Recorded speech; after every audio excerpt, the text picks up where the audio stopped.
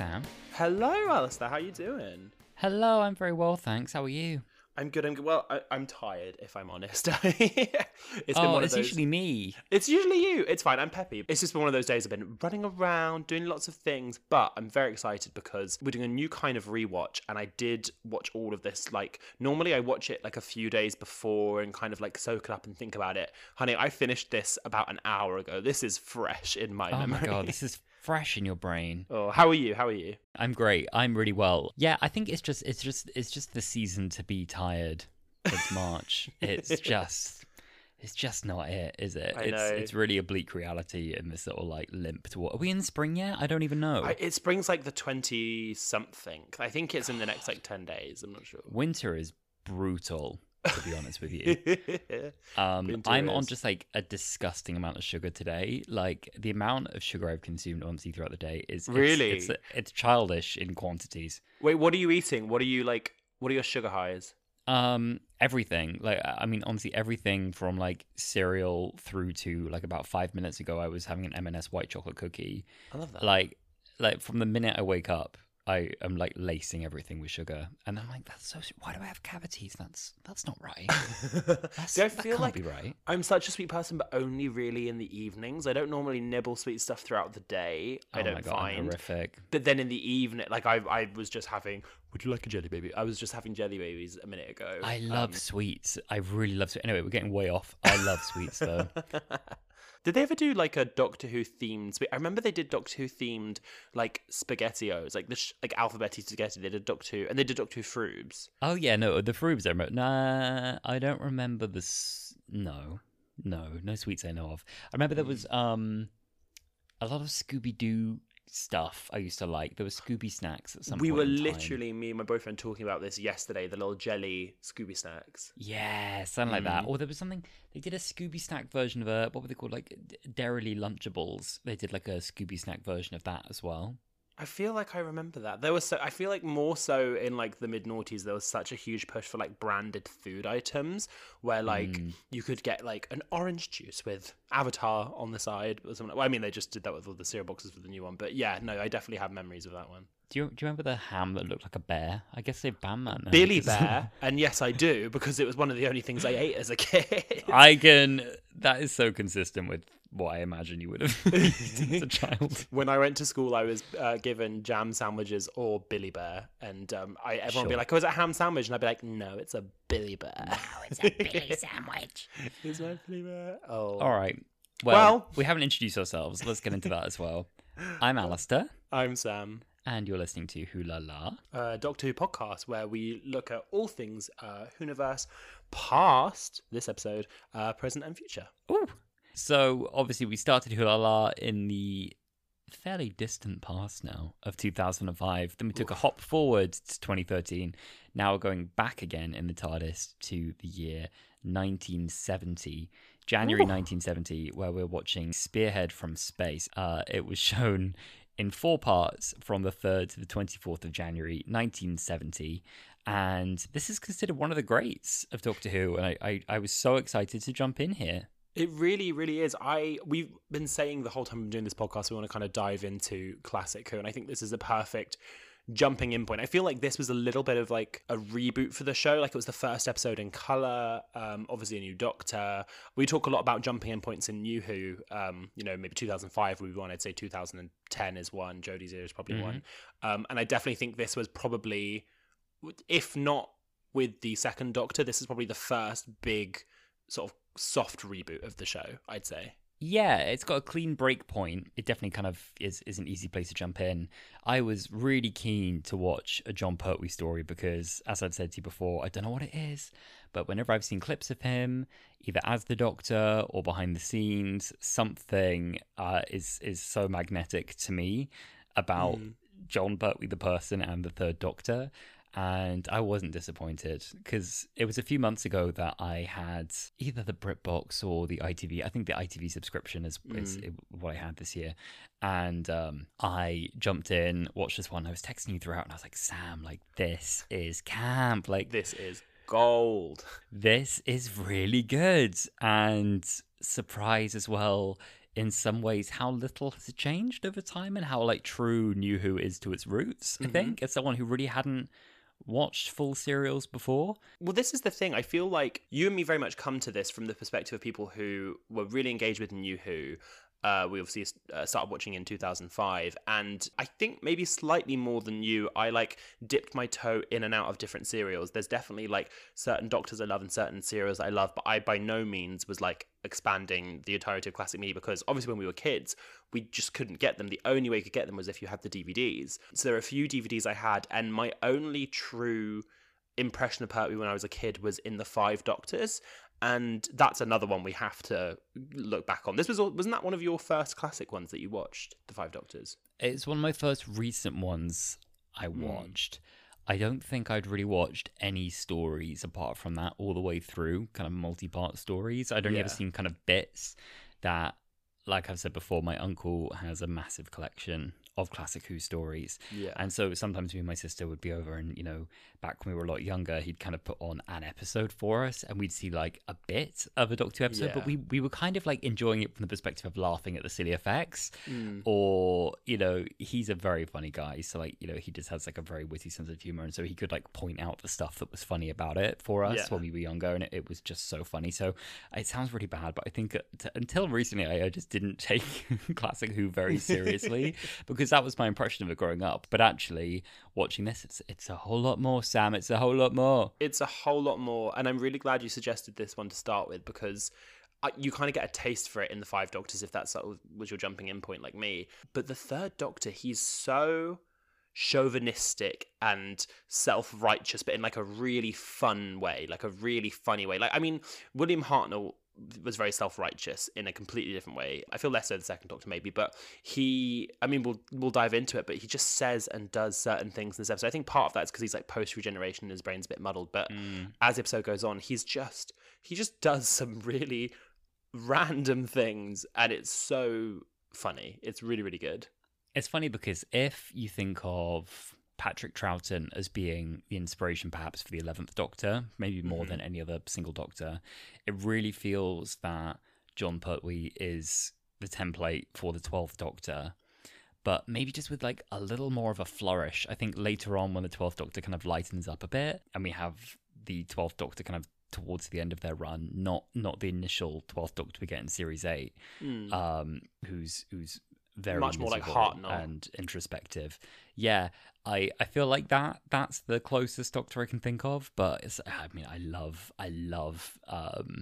Jon Pertwee's Doctor. I really do. I love it. And also a good tie-in here that the collection Blu-ray edition of season 9, which is 2 seasons after the one that we're discussing today, has just come out this week, and there is this absolutely astonishing edit that's been done for the trailer for that, where it's this brilliant kind of proper retro 70s spy thriller Bond very style like James trailer. Bond, the Avengers. Oh my God. The 60s Avengers. And people say it just nails the feeling for Jon Pertwee's era, really, of him as kind of the Bond Doctor. And I adore it. I really do. So let's get into it. Yeah, let's dive in. The director for this episode is Derek Martinus. This is actually his final serial for Doctor Who. He directed 26 episodes for the series, featuring the first 3 Doctors, including William Hartnell's regeneration into Patrick Troughton. The writer for this one is a massive Doctor Who legend, Robert Holmes. He was the author of more scripts for the 20th century incarnation of the programme than any other writer, 64 episodes in total, and he created or reimagined many key elements of the programme's mythology. So I'm going to get into that a little bit later on, but I think you'll be amazed how many characters and concepts debuted in episodes that he wrote. It got somewhere between 8.1, 8.4 million viewers throughout the serials. That feels like really good for the time. I know obviously there was only like at the moment viewings, but I think that feels really good. I think Day of the Doctor got something like 10 million. I mean, how many people could have been alive in 1970? 12? Like, there was no population then, right? So you got to scale it back. You've got to allow inflation. IMDb 8.1. I'm not really sure IMDb means anything here because we're now into Classic Who, but look, this is considered one of the greats, no doubt. For sure. I mean, it really was. I feel like with the structure of Classic Who, for me, at times, not all the time, possibly in this episode, I feel like the format of having one serial with, say, 4 episodes doesn't always work. Much as I do love this episode, I feel like it could have maybe been like a 2-parter, but it felt like there were certain bits that were like a little dragged on for me, whereas other episodes, like for example Genesis of the Daleks or the Five Doctors, those really suit that length of episode. I feel like those feel more like they have enough program to fill, say, a movie length, like a 2-hour movie. So I feel like maybe this episode suffered, for me, in my opinion, from a little bit of like slow pacing, but overall great story. Interesting. So funny, once again we find ourselves in a time where Doctor Who is kind of once again facing extinction. I didn't realize this, but I think there was almost a cancellation here, and then there was, a number of factors that I'm not fully clued up on that mean that they didn't go ahead with cancelling Who and they decided to carry on going. But there were a lot of changes that happened at this time. So massive changes, including that this is the first time the show was ever broadcast in colour. We had an improved budget, which meant they could do more location filming, more action sequences than they'd ever done before. We have Barry Letts now producing. You probably heard his name before. He produced a lot of Doctor Who, and he was really embracing a lot of the new technologies that were possible for TV, so moving the show into colour. He also was massively enthusiastic about colour separation overlay. That's basically just green screen, chroma keying stuff, but done in a way that isn't too much. I watched a few kind of mega Classic Who enthusiasts, and they're satisfied with the amount of green screen. They think it's not too jarring. Have you ever seen the clip of the dinosaurs in Pertwee Zero? Is that from the next one, from the Silurian story? He has that like hovercraft, the Who-mobile or something. Okay, not this one then. And there's a shot where he looks up and there's a huge dinosaur on top of him that is very clearly like a toy T-Rex. Yes, and that does come up. That does come up. Yeah. So that's funny. Now, to move on to Robert Holmes, he's the one who wrote this story. He introduced a staggering number of concepts that are still kind of massively part of the show now. Major characters or concepts that he either created or that were debuted in one of his scripts include the Third Doctor, Liz Shaw, the Nesting Consciousness, the Autons, Time Lords Having Two Hearts, the Master, Joe Grant, Sarah Jane Smith, Gallifrey, which had previously been seen but not named, the Sontarans, the 12 regeneration and 13 incarnation limit for the Time Lords, the Matrix, Rassilon, the Eye of Harmony, the Shobogans, Romana the First, and the Valyard. So that's a handful. That is a lot of heavy That's Who a lot stuff. of heavy Who lore. He is truly what a Who master. This episode is interesting as well because it's kind of accidentally in HD.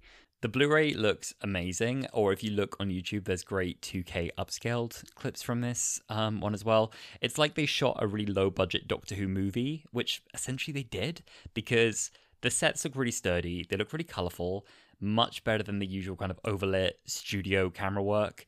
And the reason for this is that there was a strike at the time, which meant that all the BBC studio cameramen were on strike during all the location filming. And they were demanding more money because they were operating more technically challenging electronic color cameras. And they basically made the decision that they were just going to go ahead and film the whole thing on 16mm film because the film cameramen were part of a different union, so they weren't on strike.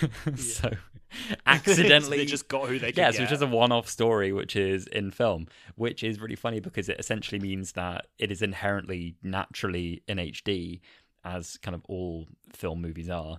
And so looks really great when upscaled and put into HD. So it was actually the first classic Doctor Who serial ever put in HD in 2013. That's so funny that the problem at the time was that the crew they normally have on strikes had to sort of like find a creative solution, and in doing that accidentally made something that in later years would be like incredible quality. And I think someone who worked on it at the time, I can't remember who it was, said that basically at the time they had a bit of a dream. They're like, oh, can you imagine if we could do them all in film, we could sell this to America? And that was apparently just such a ridiculous fantasy. And here we are now, distributing it with Disney Plus.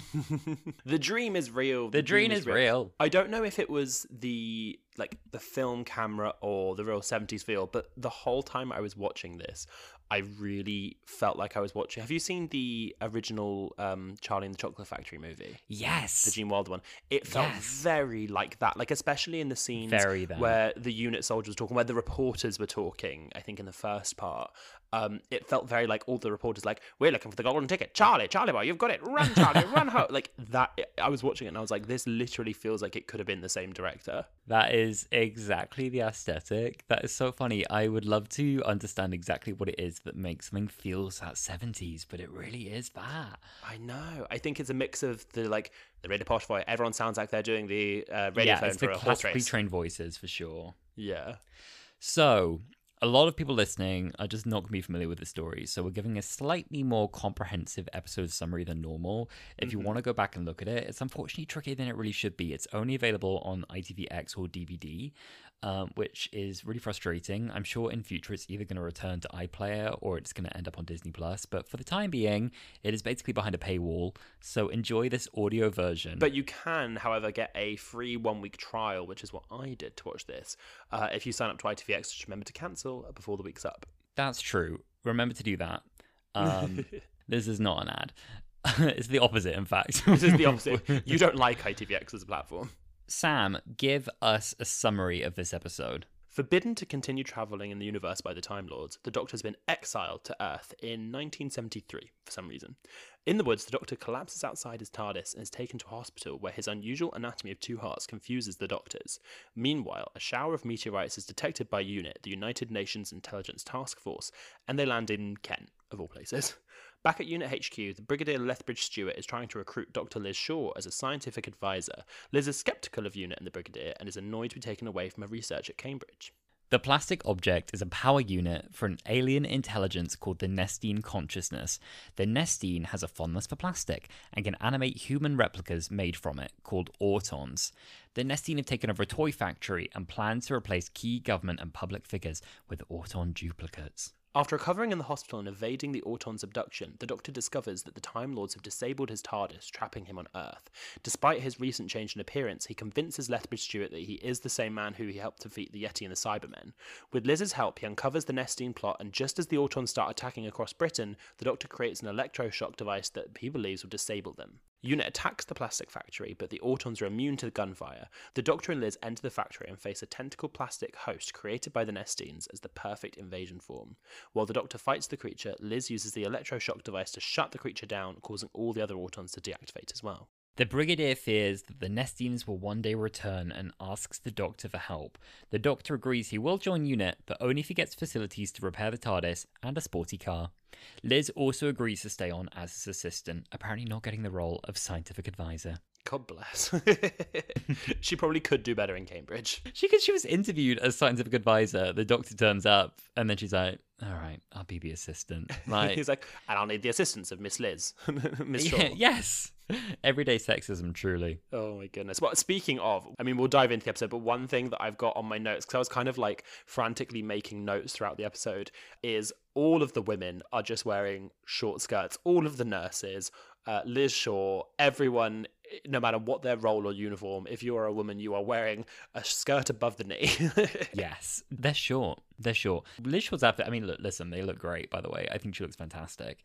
But yeah, I did notice it's all leg for the scientific advisor at UNIT. Yeah, no, exactly. The Brigadier is in like a full beige suit with like not an inch of skin out. And then he's got like Liz following him around, like full leg out. She looks great though. She looks great. So, Alisa, what did you think about this episode overall? Well, I loved it. The first reaction I had, I mean, the standout scene for me, as you know, is the Doctor's wheelchair escape. So there's a scene where the Doctor is being bundled into the back of an ambulance, abducted. He's in a straitjacket. He's got tape on his mouth. And he's pretending to be unconscious. And then he kind of wakes up, breaks out, and kind of rolls down the hill to escape at the end of the first episode in a wheelchair. I can just hear like the Benny Hill theme over the like. It's the most Benny Hill thing I've ever seen, which is also funny because pre this, John Pertwee was previously a comedy actor, so maybe it just comes off. It's funnier than it's meant to be. But oh my god, I sent you that clip and I played "I Am the Doctor" over the top of that. Oh my god. And it's just so far from what it ends up being in Doctor Who. It's funny, I wonder if that was like a bit of an homage to it they did. You know, later on there's a scene with David Tennant strapped up in his final episode. Maybe, yeah, in the end of time. It could be like a little homage to it. But yeah, he's kind of strapped up in the same way, and it's again quite a funny scene. Yeah. Well, one thing that I think this episode does really well is and again, I think they do this in New Who as well, is they make a soft reboot, like a new launching in point for the show, but they do reintroduce existing characters, existing plots, and they're not afraid to reference things that have happened. So I love that we see the Brigadier again, and he does inadvertently reference, like, oh, we had help from the Doctor, he helped us with previous invasions, and they were obviously the Cybermen and the Yeti, but it's not important to this plot. As a new viewer, you don't need to know that, but as someone who's watched the show, you kind of get payoff for that little reference. And I feel like little things like that make this such an interesting jumping in point for me, someone who's a lot more familiar with New Who, going back and watching this, because I'm like, oh no, I know what he's talking about there, so I get a little sort of kick out of that.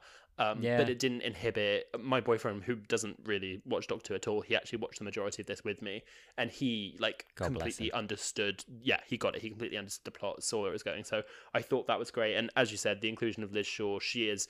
I feel a bit sad because she's not one of the companions that people talk about a lot. I feel like people talk a lot about like Sarah Jane and Joe Grant and like Barbara and Ian, but she is an amazing companion. She's amazing. Yeah. I totally agree. I was shocked watching this that I'd never really heard of Liz Shaw, because one of my impressions from this was like, wow, I really like Liz. And I think the reason you probably haven't heard of her is because I don't think Liz ever takes a trip in the TARDIS. And so I don't know, because of that, she's not considered kind of a full companion. Which is really sad, because the whole series is Earthbound. So, I mean, Liz is a companion in that sense, and would have joined fully. the Doctor on kind of off-world adventures if that had been an option. And I think that was all a behind-the-scenes decision as well, to make it Earthbound so that it could feel like a bit more of a grounded and serious show, and so that I think they could do a bit more with the budget, because I think creating planets and corridors and spaceships is just so expensive. Yeah, I definitely think it was the right decision for the time. Like you said, coming off of a potential cancellation, because like William Hartnell's era was always either going to like old historical places that they would have to create all of these amazing sets, or going off world to all these planets. And they went to a lot of planets in like the William Hartnell years, and the same, I guess, for Patrick Troughton as well. But I think it was an interesting and clever choice to make the Doctor Earthbound for his first series, because it then puts the Doctor in a situation he's not been in before. This version of the Doctor's had his memories taken away, so he is sort of like clasping at memories and knowledge that he can get through the back of his brain, but he is really sort of like set in this situation, and we're watching him deal with that. Like, there's that funny scene where he manages to trick Liz into giving him the TARDIS key so he can try and escape, but the TARDIS is Earthbound, it's not working properly, and we sort of have to see him deal with those consequences, as well as just the financial benefit of, you're shooting an Earth. In episode 4, when all the Autons are coming out and attacking, I was recently working at Ealing Studios, which is in Ealing Broadway, and that was all shot on the Broadway, and I was looking at it and I was just like, oh my god, like this is down the road from where I used to work. And I can see, I'm like, that was the Pret, and the actual shop where they're all breaking out of the glass and coming out of is now an M&S that I've been to loads. And I was like, oh my god, it's the Broadway, that's the Pret, that's the M&S.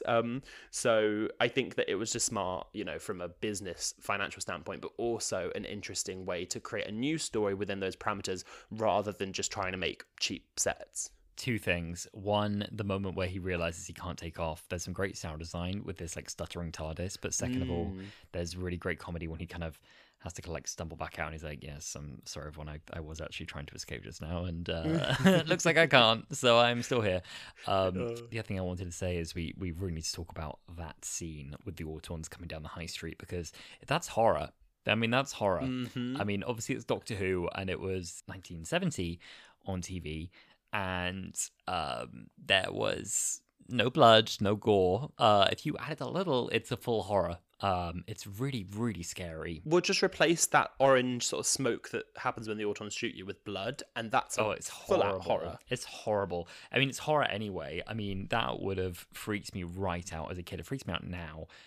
So if you're listening and you're not familiar, do go and have a look at that scene. It is on YouTube.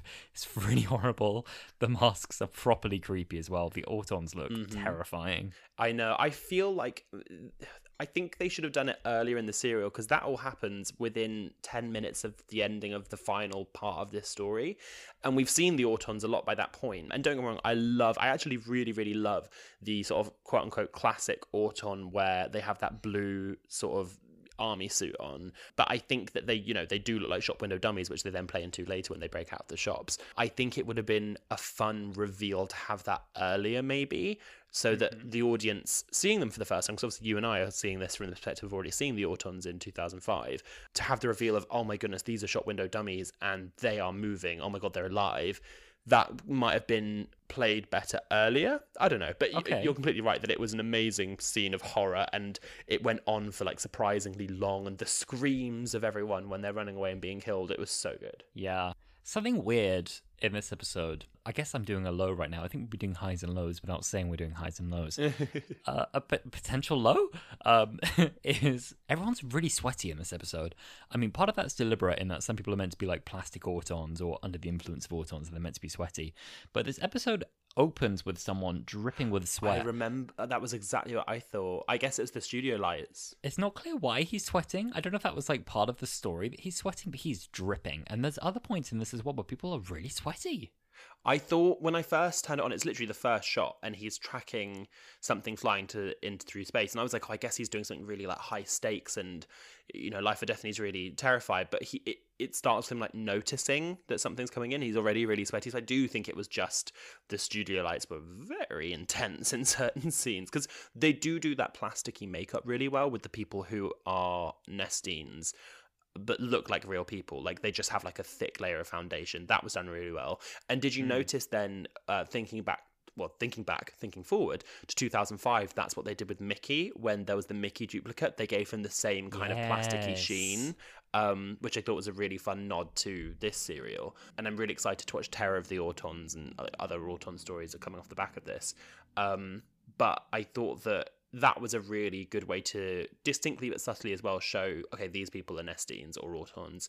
But yeah, also other people were sweating as well. Yes. Another high for me is the music in this one. So obviously worlds apart from the modern soundtracks that we're used to, nothing like a Murray Gold bombastic orchestra soundtrack. Yeah. We do get some of the kind of classic Who kind of distinctive synth sounds that we're used to, some of those electronic noises, which are again great for, I think, building tension, very creepy sounds that we really only get in this era.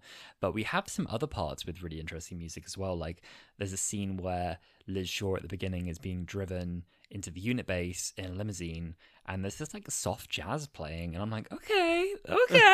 I'm feeling this. And it goes on for like a good minute, and I was like, all right, this is new.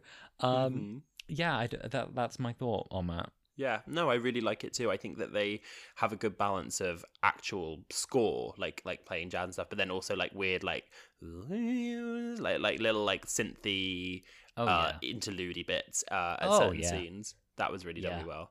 One thing that I love about this episode, and I think it's true with all the characters, but just so in particular, John Pertwee and his performance as the Doctor. I think this was such a strong first performance as the Doctor, and I'm sure throughout his era, like we were saying with Matt Smith, you grow into the role and you develop it and you refine it and you change it, but it was such a strong first episode, and him like, shoes.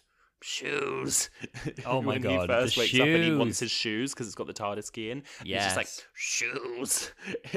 It was, and there's this bit where when he breaks out of the hospital and he goes in disguise or changes his clothes, he's driving past a unit guard and he's like, I suppose you'll want to see my papers. Well, I don't have any, and I'm not going to tell you my name either. What are you arguing with me for? And he's like not letting the guy say a single word. And he's like, what are you arguing with me for, man? Just let me go tell Brigadier Stewart that I am on my way. I love. Amazing. That's quite a good impression, It's funny. I saw someone else do a video about this, and they said what's interesting is that's not just of John Pertwee's era, but ever in Doctor Who. It's arguably the first I am the Doctor moment, where through sheer strength of personality, the Doctor is just like, I'm here, and I'm just gonna confuse you with my personality in a way that will somehow give me access. Yeah, I agree. He's so wonderful, and there's so many little like parts of his performance I like. I really find it hard to even really describe what it is, but in a nutshell, I just find it, charming. Charming and camp are really the two things. There's just something about it. It really like It's I'm so I'm I'm so endeared by it. Like I just need more of it. No, me too. Me too. The clothes he chooses to steal, like the frills and the differently lined coat, and then at the end he's like, "Well, I don't have anything. All I have is this coat. Oh no, I don't even have these clothes. I borrowed them." Like he's just like, and the way that he'll like look in the mirror and change his hat and be like, "No, no, no, that hat doesn't suit this," and choose a different hat. Oh, Yeah. it's so funny. It's the comedy, isn't it? It's the comedy that's good. Yeah. I think, yeah, a really great Doctor has got some really great comedy, and that really got nailed. It's funny as well because I guess, like, how does this compare to what went before it? Because it's nothing like William Hartnell that I can, or is it? I don't know. I haven't watched very much William Hartnell, and I think actually maybe that's not fair because I think it's worlds apart from William Hartnell. I've been led to believe though that William Hartnell's Doctor was a very grumpy Doctor, almost based on the kind of version that we got in Twice the Upon a modern Time. era and Twice Upon a Time, and also I guess some of the short clips I'd seen. But then since that time, I've seen more of his performance, and actually there are points where the Doctor, the first Doctor, is quite whimsical and quite silly and Giggly. dare I say, goofy. Could be. He can be a goofy Doctor. Like we were saying again with Matt Smith, he changed his performance and developed it as it went on. But I definitely think, the structure he started out with was like the elderly grandfather. Whereas this Doctor, I feel like I think fun is a word that comes to mind. He doesn't take himself too seriously. He's playful. I love how much he's so self-obsessed. Like he thinks he's the smartest person in the room, or he knows he is. He thinks he's like the most dashing person in the room when he's looking at his face and he's like, "Oh, this is quite expressive." Like, it's so funny. Yeah, because I guess as well, right before him, Patrick Troughton's Doctor, the second Doctor, is quite childish. Feels like there's a little childish innocence to him. There's a bit of a flappiness to him that I think is like then kept by the 11th Doctor, Matt Smith. Mm-hmm. And this again feels like you said, really. I think he's a little more together. He's quite sharp, this Doctor. He's got like a wittiness to him he's quick. Do you know what I mean? Yeah, he really feels very like quick. He's very alert to what's happening. And yeah, I know. I just keep thinking of certain lines. His delivery is just consistently funny to me. I'm just thinking that that's not even in this episode, but in season 9, just, what do you think this is? There's a picnic. Just that line, it just sends me. And it's in that trailer where he's like, "Have you tried the cheese? It's quite good." Why is it so funny? I don't know. I think the whole thing reads as a massive Victoria Woods bit to me. And it is giving that, yeah. Let's do it. Obviously, all of that takes the piss of kind of like the whole like classically trained actors doing comedy thing. And something about classically trained actors in Old Who is just funny. Like it just is inherently camp. Like the way they bloody speak is so funny. Wait, it's all throughout this episode. Every single unit soldier, including Lethbridge Stewart, they all talk like this. We have to go to the. We gotta go. Cool, speak like this, sir. Yeah. One thing that this episode, I guess I was going to say it's low, but I really enjoyed it. But I think for the wrong reasons. Is some of the character dialogue is just really odd. Like the farmer, like a poacher, when he's showing his wife that he hasn't stolen anything and he's trying to distract her, he's like, "I'm hungry, woman, go make me some dinner." And she's like, "Oh my, like, you don't talk to me like that." Or when that unit soldier shoots the Doctor and the Doctor kind of falls down, and he's like, "Who told you to fire, you stupid?" And then it's like, "You cut stupid," to the and he gets cut off. Oh my god! It's like they could only afford the one take, and the line was not delivered well. Oh my god! So the cliffhanger, right, for anyone who's not seen this, okay, of episode 1, is the Doctor has just escaped this ambulance. As I said, he rolls down the hill in a wheelchair. He rolls all the way into the woods. He's then stumbling through the bushes, which alarms some unit soldiers nearby who are guarding the area. They then shoot him, and their reaction is just, "Who told you to shoot, you stupid?" And then it cuts. That's the end of the episode, and it's a cliffhanger. Well, that's my god. It's so amazing, funny. and that's another thing that I noticed about this sort of era of Doctor Who is like in New Who, when you're getting towards the end of an episode in like a 2-parter or something, it will like the music will swell and it will build up and you'll feel the drama coming there, and like it will build up to this like dun, dun, dun, dun, moment before the credits. Whereas in this, there is drama, like in the cliffhanger for episode 3, someone's about to be shot by an Auton. Obviously, the Doctor was just shot. It's not that there aren't cliffhangers, but they are just met by dialogue and then the end credits. And it's quite a jarring jump when you're watching and you're like, oh, that's the end, okay. Like, There are some other really funny bits I've seen from Classic Who around this time as well. There's one where it cuts so abruptly. It's like Liz Shaw being chased across a bridge. I don't know if you've seen this clip. She's being chased across the bridge by some bad guys. She has a little bit of like a scrap with them, and one falls in, and then she flips over the railing as she's about to drop in as well.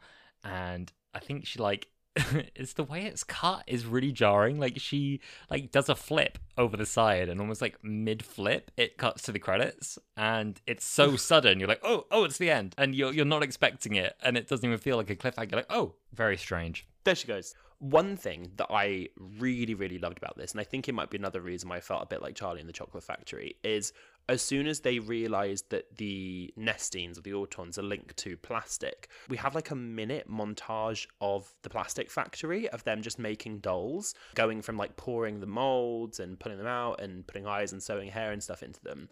And it felt very like the opening credits of Charlie and the Chocolate Factory, where you see them making the Wonka bars. And I think that was really good because the entire plot for the rest of this stems from this plastics factory. The Autons have infiltrated this factory. They're using the factory to make more like Auton dummies and shipping them out. And I think that having a sort of soft introduction as to where we are for the audience, but it's also a little bit creepy. Like watching these bald-headed dolls get made, it's kind of creepy as well. It was creepy. And I think that that is a really, really good way to introduce this plot element, because the fact they're plastic and the fact that it's set in a plastic factory are probably the two most important plot points you need to know. And you really establish where you are, because most of the episodes we are in offices. We're either in unit or in offices in the plastics factory. And I think this was a really, really great way to distinguish where we are and that it's going to be important going on. I think that was really, really good. It's quite an artsy little setup, no dialogue. Definitely. I don't think did it have music. I feel like I remember it's silent. I think it does have music, but it's very soft music. You can also hear the Foley of like the machines like chugging, and like possibly, if I remember correctly, like there's the people who are sewing the dolls. You might hear them talking. Like there's a lot of Foley. I think there might be. It builds music. a nice uneasiness. Yes, exactly. That's exactly it. It builds a nice uneasiness. But I think that things like that, I don't think you can always afford the time in like current Doctor Who, like with 45-minute episodes. Things like that, I don't think you can always like allow yourself the time to have in modern Who. Like if an episode's say 45 minutes or an hour, that 1 minute of time could probably be better spent somewhere else. But when you've got like 4 20-minute serials, you can allow yourself a little bit of time to play with that and make choices like that. And I think that was a really fun choice to include.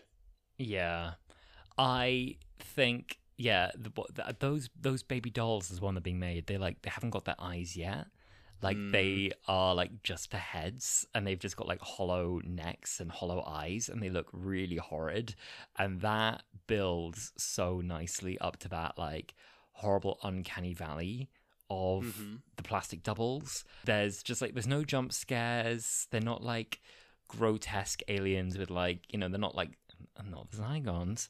They're not not the Zygons. It's just like the disturbing chillingness of like it's nearly human, but it's just that slight unease they build it's so good.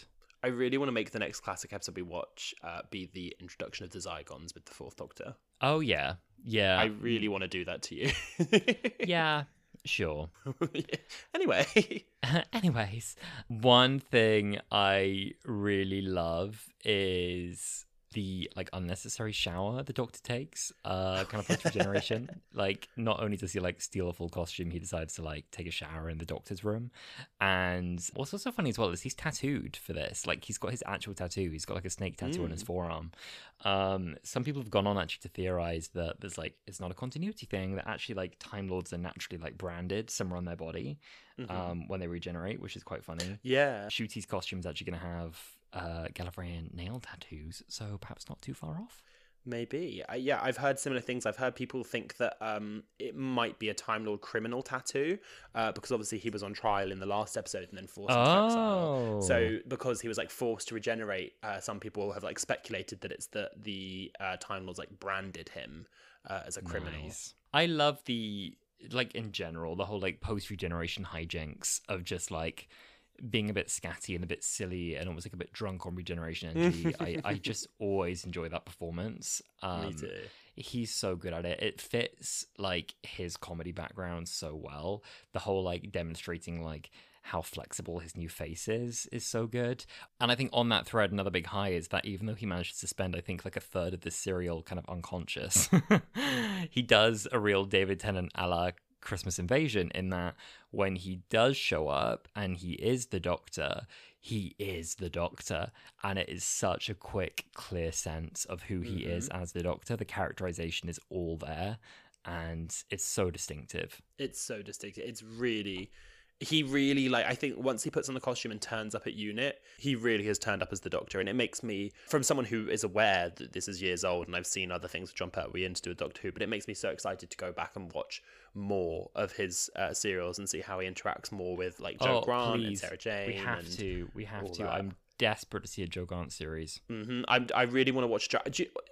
Well, anniversary year, I think we need to, and I'd love to know what the audience think as well. I think we need to go back and we need to watch the 3 Doctors.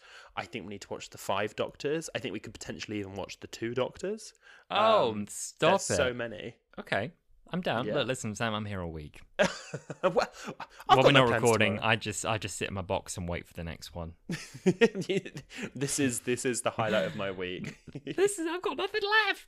Can I take a moment of your time, Alistair? Go on. Take it. Can we talk about the fact that the Nestine decided to create its physical form in the shape of a throbbing arsehole?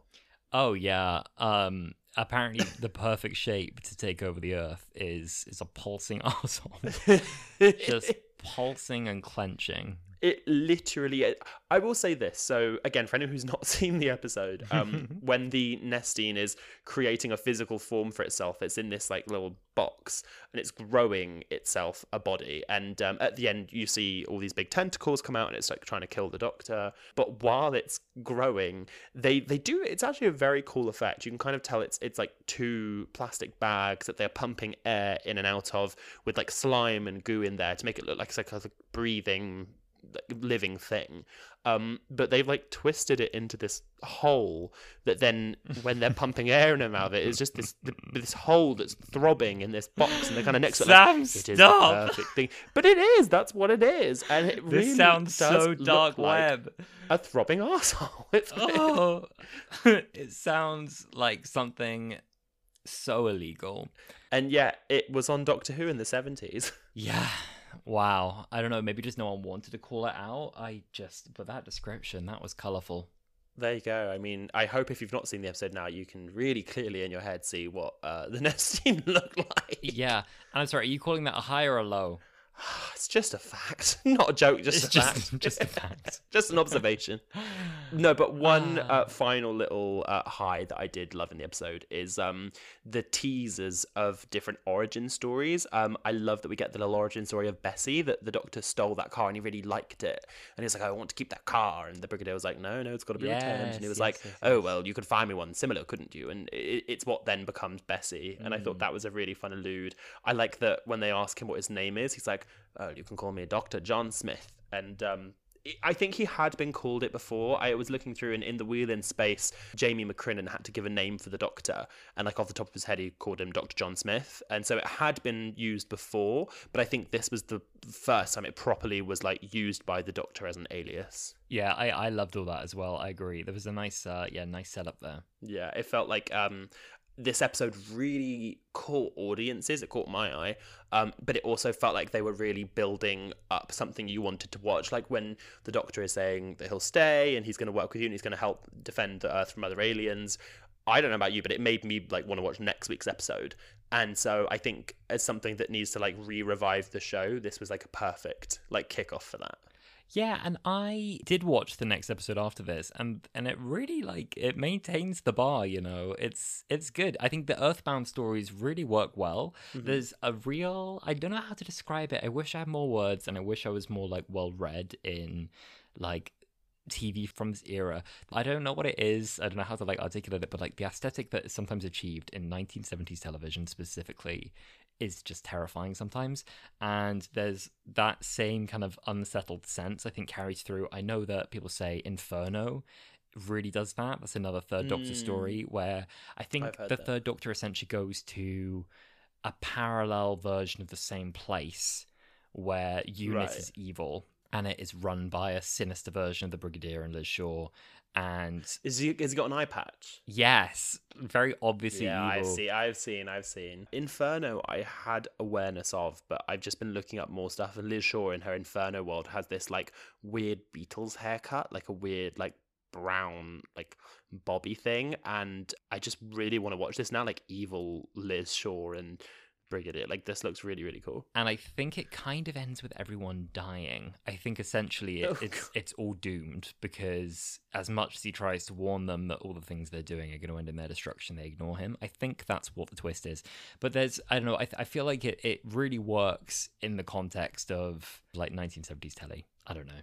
It would be really interesting to try and work out or pinpoint exactly what it is that makes these shows and movies feel so, like, I guess nostalgic is an odd word to use for someone obviously of our age, but like nostalgic for that era. Yeah, it's the whole atmosphere around it. I wish I had like the right language for it. I don't think we're quite academic enough for it, which is a shame. You've reached the limit. We can put it into of ChatGPT later. You need to like look elsewhere, I think, for a more academic reading of this, but hopefully it's some food for thought. Exactly. But I mean, like, listen, in summary, I adored it. Everything about Pertwee, the over-the-top humor, the facial expressions, the quips, the one-liners, the velvet jacket, the frilly shirts, the cape, the whole just theatricalness of the way he delivers everything, the flamboyance of it all. And there's just also like a dryness, like the way he delivers everything, you know, like he doesn't smile very much, which I don't know. I love it all. I love it all. Me too. So camp. Sam. Yes. Are you ready to play Camp or Down? Let's go. Woo, woo, woo. Okay, the wheelchair escape, Sam. All downhill, 70 miles an hour, face taped. Camp or Down? I don't think I have seen anything more camp on my TV, and I've watched a lot of queer TV shows. It's 1000% camp. It's the most camp chase I think I've ever seen. Ding, ding, ding, ding, Ding, ding. ding, ding. That's subjectively correct. Well done. Thank Well you. done. The Nestine asshole, the squelching, convulsing, shaking, shivering, glucking, squelching, Wet. Nestine booty hole. Steve. Wet booty. Is it camp or is it damp? Oh, well, physically it's probably very damp, but I think it's gone back Physically round damp. to being camp because both me and my boyfriend were watching it. All we could think when we were like, that really does just look like an arsehole. And it's come back round to camp, so it's got to be camp from me. Ding, ding, ding, ding. Okay, all right, it's your choice. There's You no were going right to or say wrong answers damp, here. weren't you?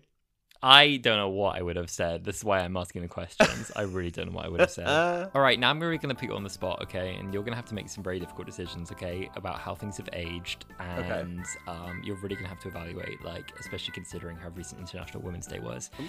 Liz Shaw's outfit, camp or damp?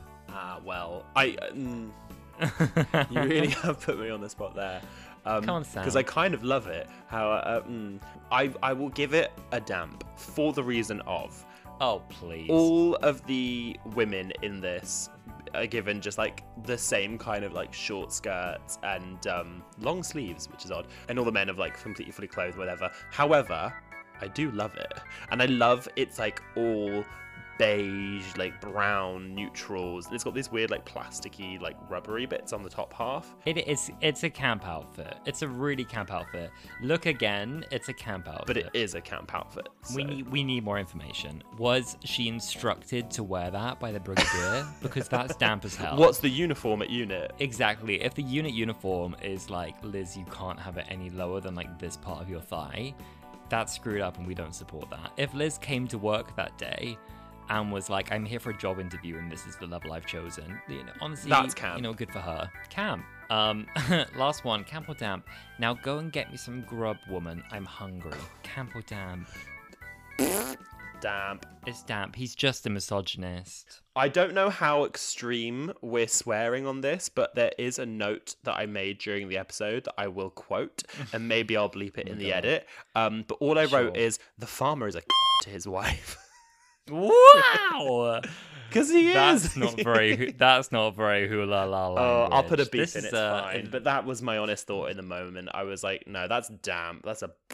Well, thanks for playing. Would you like some fun facts? I've gathered a few for you. I'd love some fun facts. So you might remember your Autons smashing their way out of the store windows, but due to budget considerations, the creators actually only showed the Autons about to smash the windows, and then they cut away with a crash because they couldn't afford it.